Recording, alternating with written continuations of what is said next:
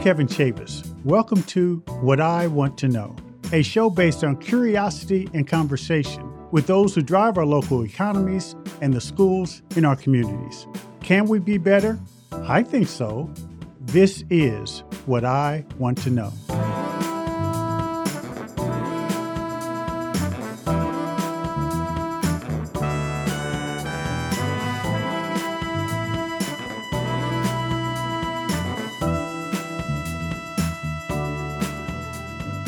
I think it's fair to say that of all of our public institutions, education, and especially K-12 schooling, has a special and sometimes tattered history within each of us. The very foundation beneath our feet was laid by the educators in schools in our communities, with the best of intentions for our respective growth and development. But I want to know more. I want to understand why it is that we seem reticent to speak of the challenges our industry faces without fear of retribution. Can we ask compelling and necessary questions about how to best support today's teacher in tomorrow's schools? Can we look at the results of our system's decisions that have either created or lessened gaps of achievement and opportunity? So I've decided to dig deeper, to learn about the inner workings of the system with scholar Rick Hess and a trailblazer you probably haven't heard of but should, Talia Milgram Elcott of 100K in 10.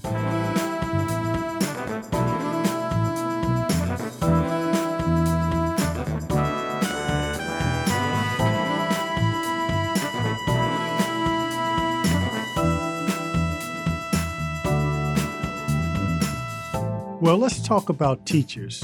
Without question, they're among this nation's most precious resources, yet they're in a period of transition. The pandemic has asked all of us to take a look at teachers, how we recruit them, how we provide professional development and training. No one knows this area better than my next guest. Talia Milgram Elcott is the founder and executive director of 100K in 10. Now, this concept was birthed from a State of the Union address from former President Obama in 2011, where he issued a clarion call. He said, I want 100,000 excellent STEM teachers in 10 years. And guess who answered the call? My next guest. Talia, welcome to the show. Thanks so much. It is great to be here. So tell me what motivated you to take on the charge that the president issued when he said he wanted 100,000 excellent STEM teachers. It was one of those moments when you hear a call deep in your bones, and that call is so clear. We have an economy and a planet desperate for more STEM, desperate for people who have STEM skills and know-how and passion to come not just fill our jobs, but save our planet, save the future for human beings. And right now, just a tiny fraction of our kids ever have that opportunity. You know, it's one thing to say, that's a great idea, I'm going to do it. But what led you to the point where it resonated with you so much? I mean, so much of this is about purpose and passion and heeding the call. What led you to that point where you just felt, this is what I got to do? You know, he made that call in 2011. It was a complicated time. It was a divided country, and both sides of the aisle stood up and applauded. We knew we needed teachers. We knew we needed all kids to have these opportunities. And I'll tell you what else, though. We knew it wasn't going to happen. There would never be a coming together of all the different people who would need to respond to make something like a 10-year call come to life. And it was that space, the space between knowing it was necessary and it being possible, that I couldn't tolerate. And I just thought, this is a moment where someone needs to step in to make it possible to deliver on this for our country. And I also knew I could not do it alone. Yeah. If a president couldn't do it, I certainly couldn't do it. Yeah. Well, let's think about what led him to make that call. Many people don't realize that, many, many years ago, we were the nation's leader, not only in education, but also in math, science, physics, technology. We drove the world's innovation in those areas, but something happened along the way. Math became a chore to far too many of our kids. We had fewer and fewer people skilled in the sciences teaching in elementary school these courses. And I remember in DC public schools, 80% of the math teachers that taught elementary school kids didn't even have an expertise in math. So to execute on this, how did you get it going? And what was that process like? Not that long ago, when I was a kid, Barbie was coded to say, math is hard. That you could literally buy a Barbie that would tell you math is hard. And we are pretty clear about who was good at science and who got to be an engineer. And to be honest, they didn't look like either of us. And you're right, teachers were not prepared. Teachers were asked to do impossible things and weren't supported to do them. They never got support in math. Many elementary school teachers did not have any math training, let alone science or technology training. So all of these things were happening. It's in that context that President Obama issues this call, because he understands that the future of this country is totally tied up in whether our kids get STEM opportunities and can lead the world. And I knew I couldn't do it alone, but that it needed to happen. And so the first thing I did, I had the privilege of being at Carnegie Corporation of New York, the international foundation at the time. Carnegie has a deep century-long focus on teachers and a commitment to teachers as the pillars of democracy. And we had taken up a focus on STEM as a way of bringing transformation to education in public schools in America. And sitting in that space, knowing I couldn't do this alone, but that we needed to see this call delivered upon, I set out to build a network. We started with 28 organizations from across every sector. And we asked them not just to come to a meeting. We asked them not just to say, we think STEM is important. We asked them to commit their own resources, their own power to achieving this goal. And how's it going? I mean, now 10 years later, how far along are you? So at the 9-year mark, our partners, which grew from 28 organizations to more than 300, more than 10 times from where we started, have prepared more than 93,000 teachers. Oh my goodness. You are almost there. We are almost there. We are going to hit this goal despite a pandemic, despite unbelievable, unprecedented turmoil. We're going to hit this goal on time this year, our 10th year. Wow, that's incredible. So let me ask you this. How much of what you're doing is about recruiting people who have never taught into the teaching profession?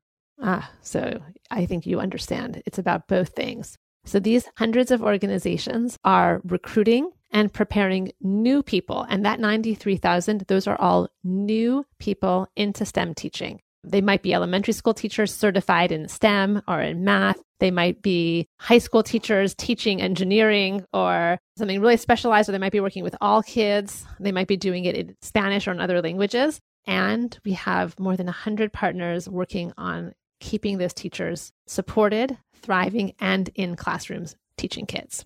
Recently, this superintendent shared with me to make this point that she had a teacher that she said was horrible in her school district, a small school district in a southern state. And she said she let the teacher go. The teacher went to a neighboring school district and became one of the best teachers in that school district. And she said the lesson she learned was fit matters. Where you place a teacher and the environment that you surround the teacher with, it all matters. So talk to me about this idea of making sure that we set up our teachers to maximize on their potential. The first thing that you're saying, which is spot on, is nobody goes into teaching as a life choice, as a career, to fail their students. It just doesn't pay enough. And it's really hard. So the first thing is to acknowledge that we have people, and I think we're seeing it now for the first time in our homes in a different way because of the pandemic. We know that teachers will go to the end of the earth to support their students. We literally have stories of teachers driving 70 miles to give lessons to a kid standing outside of their home using a whiteboard to explain something that had been complicated. So we know that teachers are trying to do their best, and we know that we have created environments in which it is very hard to do that. I actually will share that we spent about 18 months listening to thousands of teachers and others all across the education system, including people who had left teaching, to ask them why it was that we continue to struggle to get and keep enough great STEM teachers for all of our kids in all of our schools. And one of the things we heard is that we don't have opportunities, we being teachers, for professional development during the school day. We don't have opportunities to collaborate during the school day. And you know what they told us? They said there is no one in the building who is accountable and cares about my success. Wow. We have so often created schools where we think it's either about focusing on students or focusing on teachers, adults or students first, as opposed to understanding that people who don't thrive can never create environments where our children will thrive. We must be committed. We must create schools where adults can thrive so that students can thrive.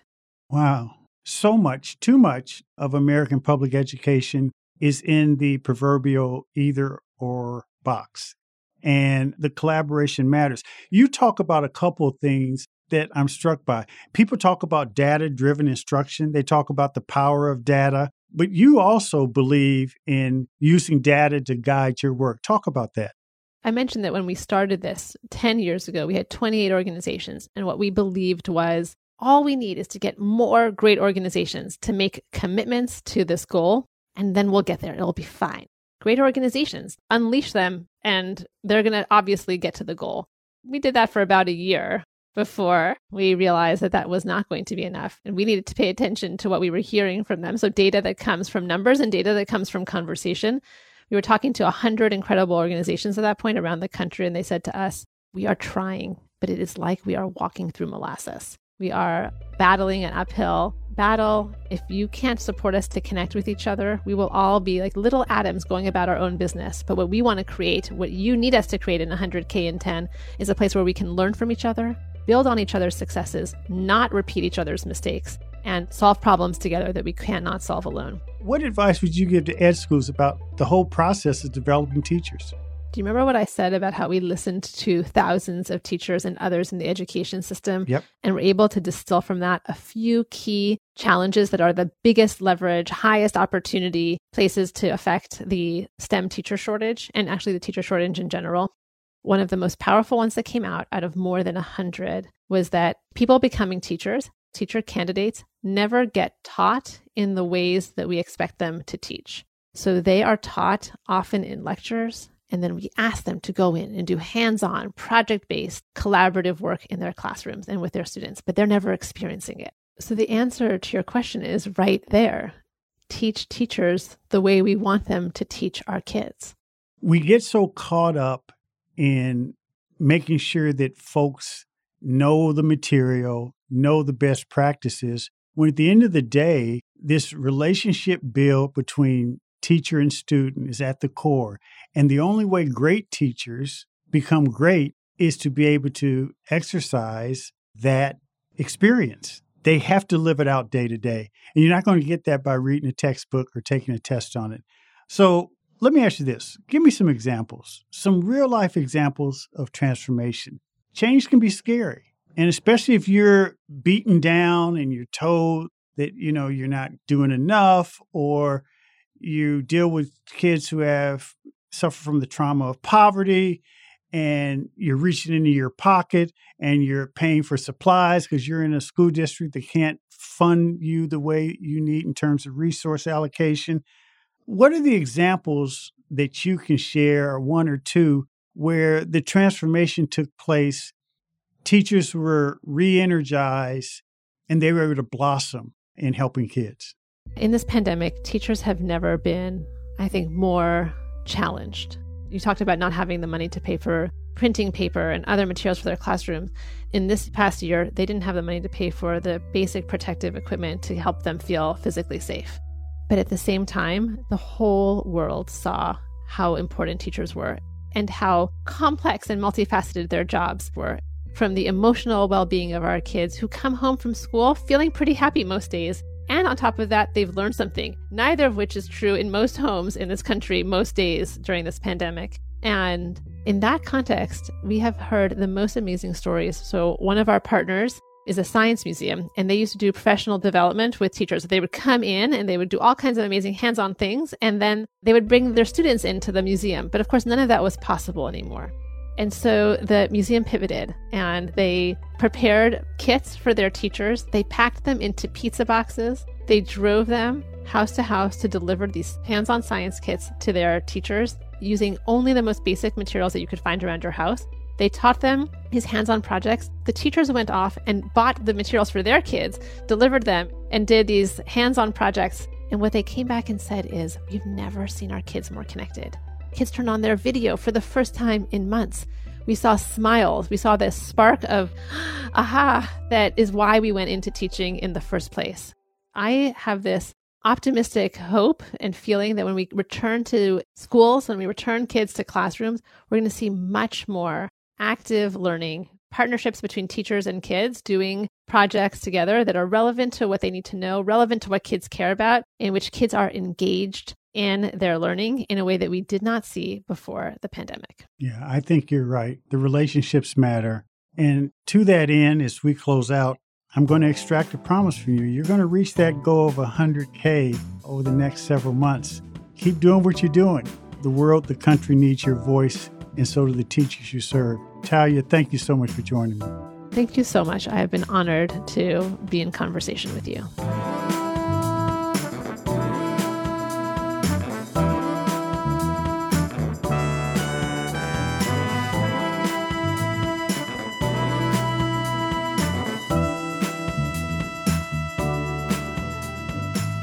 This global reset that we're going through clearly involves education. And if it involves education, it involves teachers. Speaking about the need to upskill our teachers and to just understand the general state of teachers' qualifications across the board, I'm so pleased to be joined with resident scholar and director of education policy at the American Enterprise Institute, my good friend Rick Hess. Rick is a noted educator. He's written well over 10 books. I've read many of them. He's taught at places like Harvard University, Georgetown, UVA.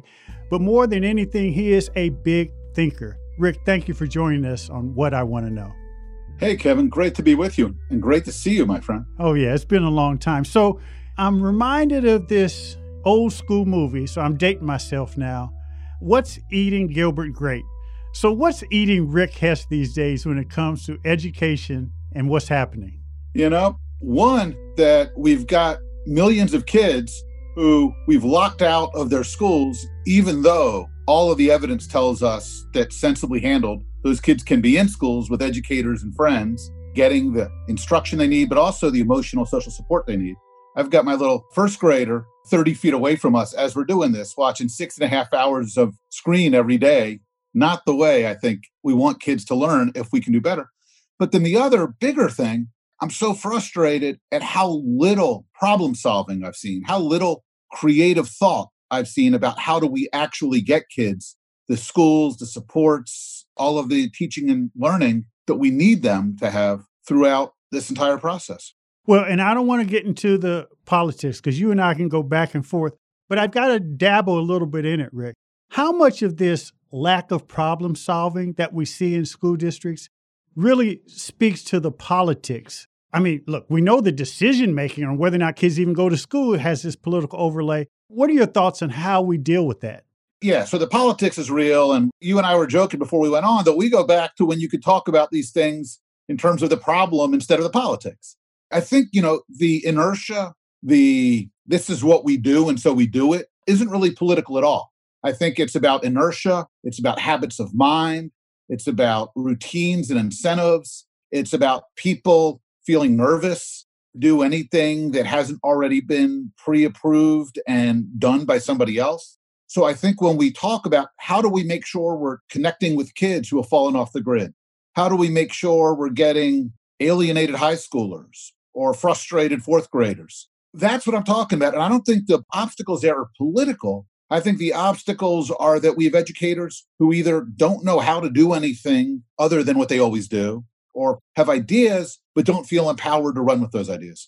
I'm glad you corrected me on that. I think you're right. I think that we are so systematized that we're used to the systems. And, Rick, Grace Hopper said it best. She was a noted computer scientist and later a Navy Rear Admiral.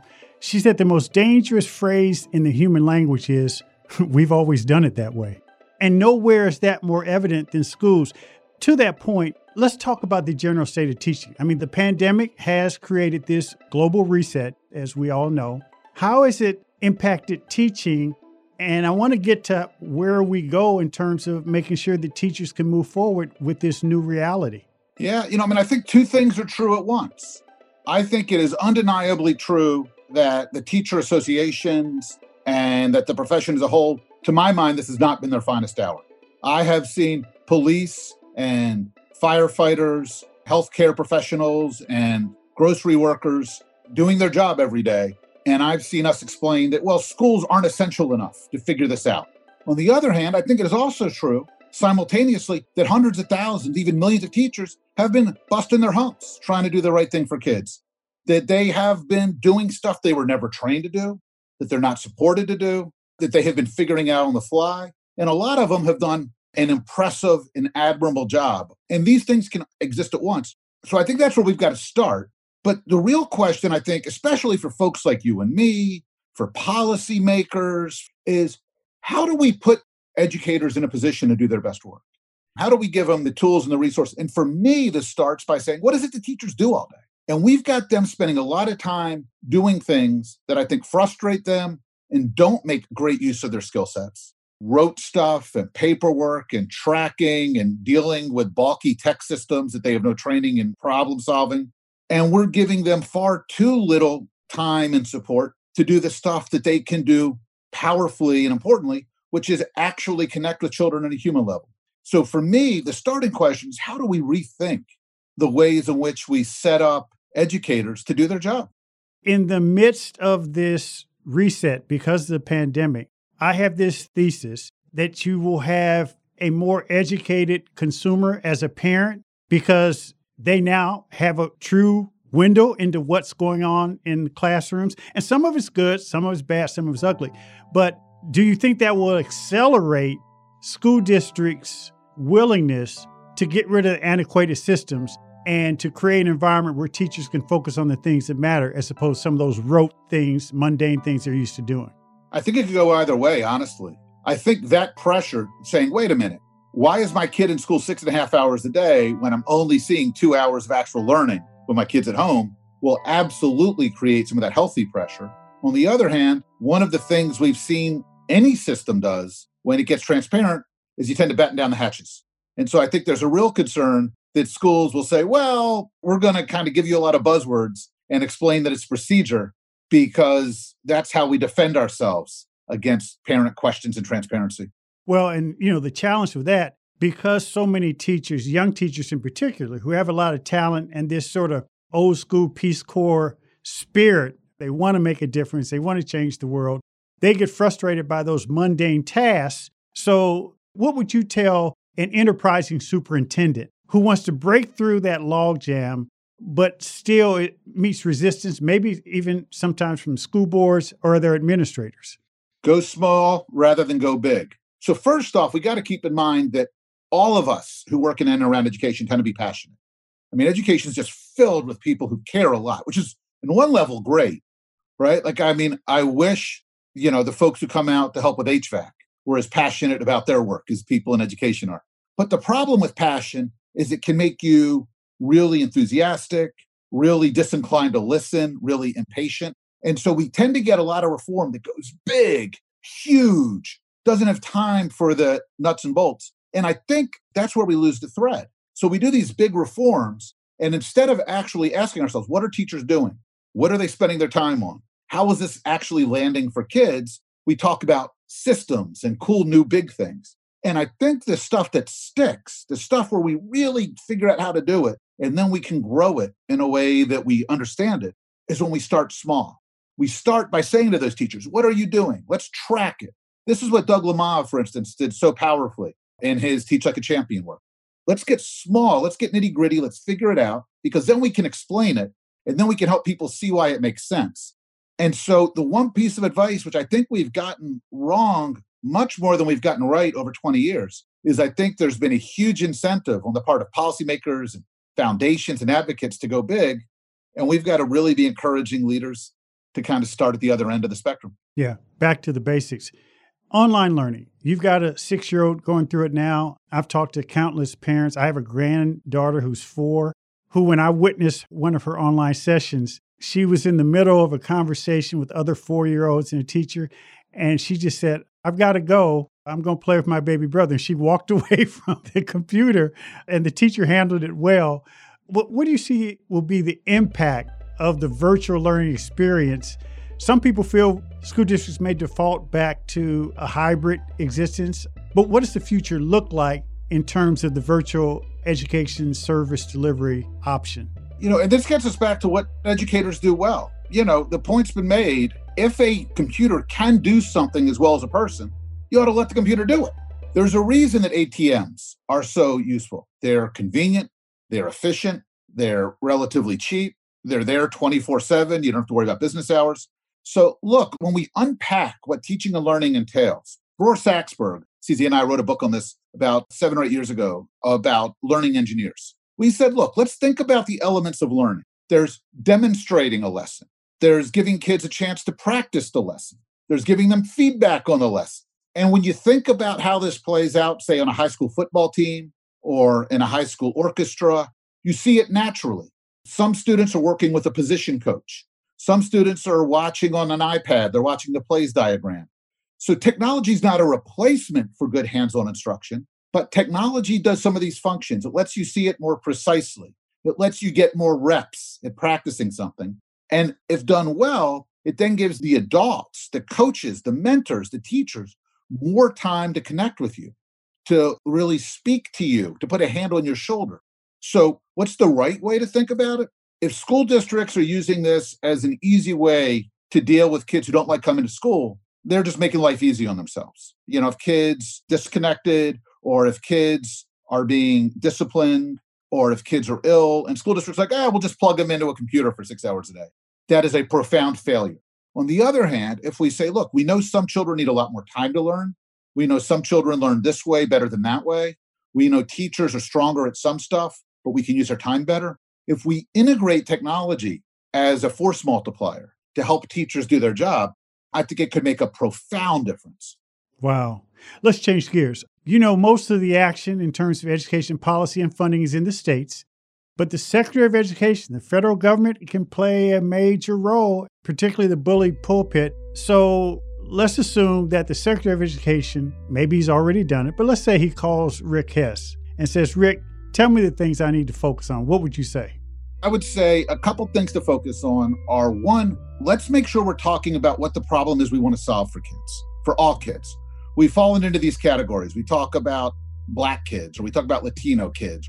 Let's talk about what it is we want for all kids. And then let's talk about the other supports, the other resources that we need to do in order to make this happen for every child. One is we need to make sure we're talking inclusively. The second is that we got to remember that schools exist in a free country partly because of their civic mission. This is not something on the side. We want schools that create citizens, children who appreciate both the blessings of liberty and understand the obligations to hold their nation to account. And that has to be something that's at the heart, the beating heart of every school and every classroom. And then third, what we've been talking about, that doing school better does not mean doing school more. It doesn't mean more resources poured into the same activities. It means asking ourselves, in order to solve these problems, if we're going to spend $700 billion a year, if we're going to hire thousands of adults in this community to work in education, how do we spend these dollars? What jobs do we need these adults to do? How can technology help?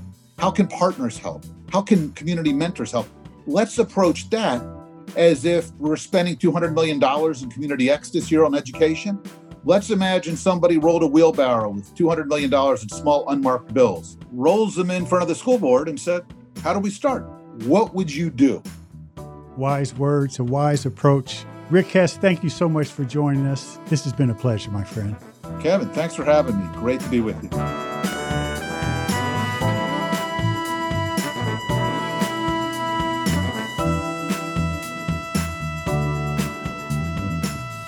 Thanks for joining What I Want to Know. Be sure to subscribe to the show on Apple Podcasts, Spotify, or your favorite podcast app. And don't forget to write a review, too. Explore other episodes and dive into our discussions on the future of education. Join the conversation and let me know what you want to know using hashtag WIWTK on social media. That's hashtag WIWTK on social media. For more information on Stride, visit stridelearning.com. I'm your host, Kevin P. Chavis. Thank you for joining What I Want to Know.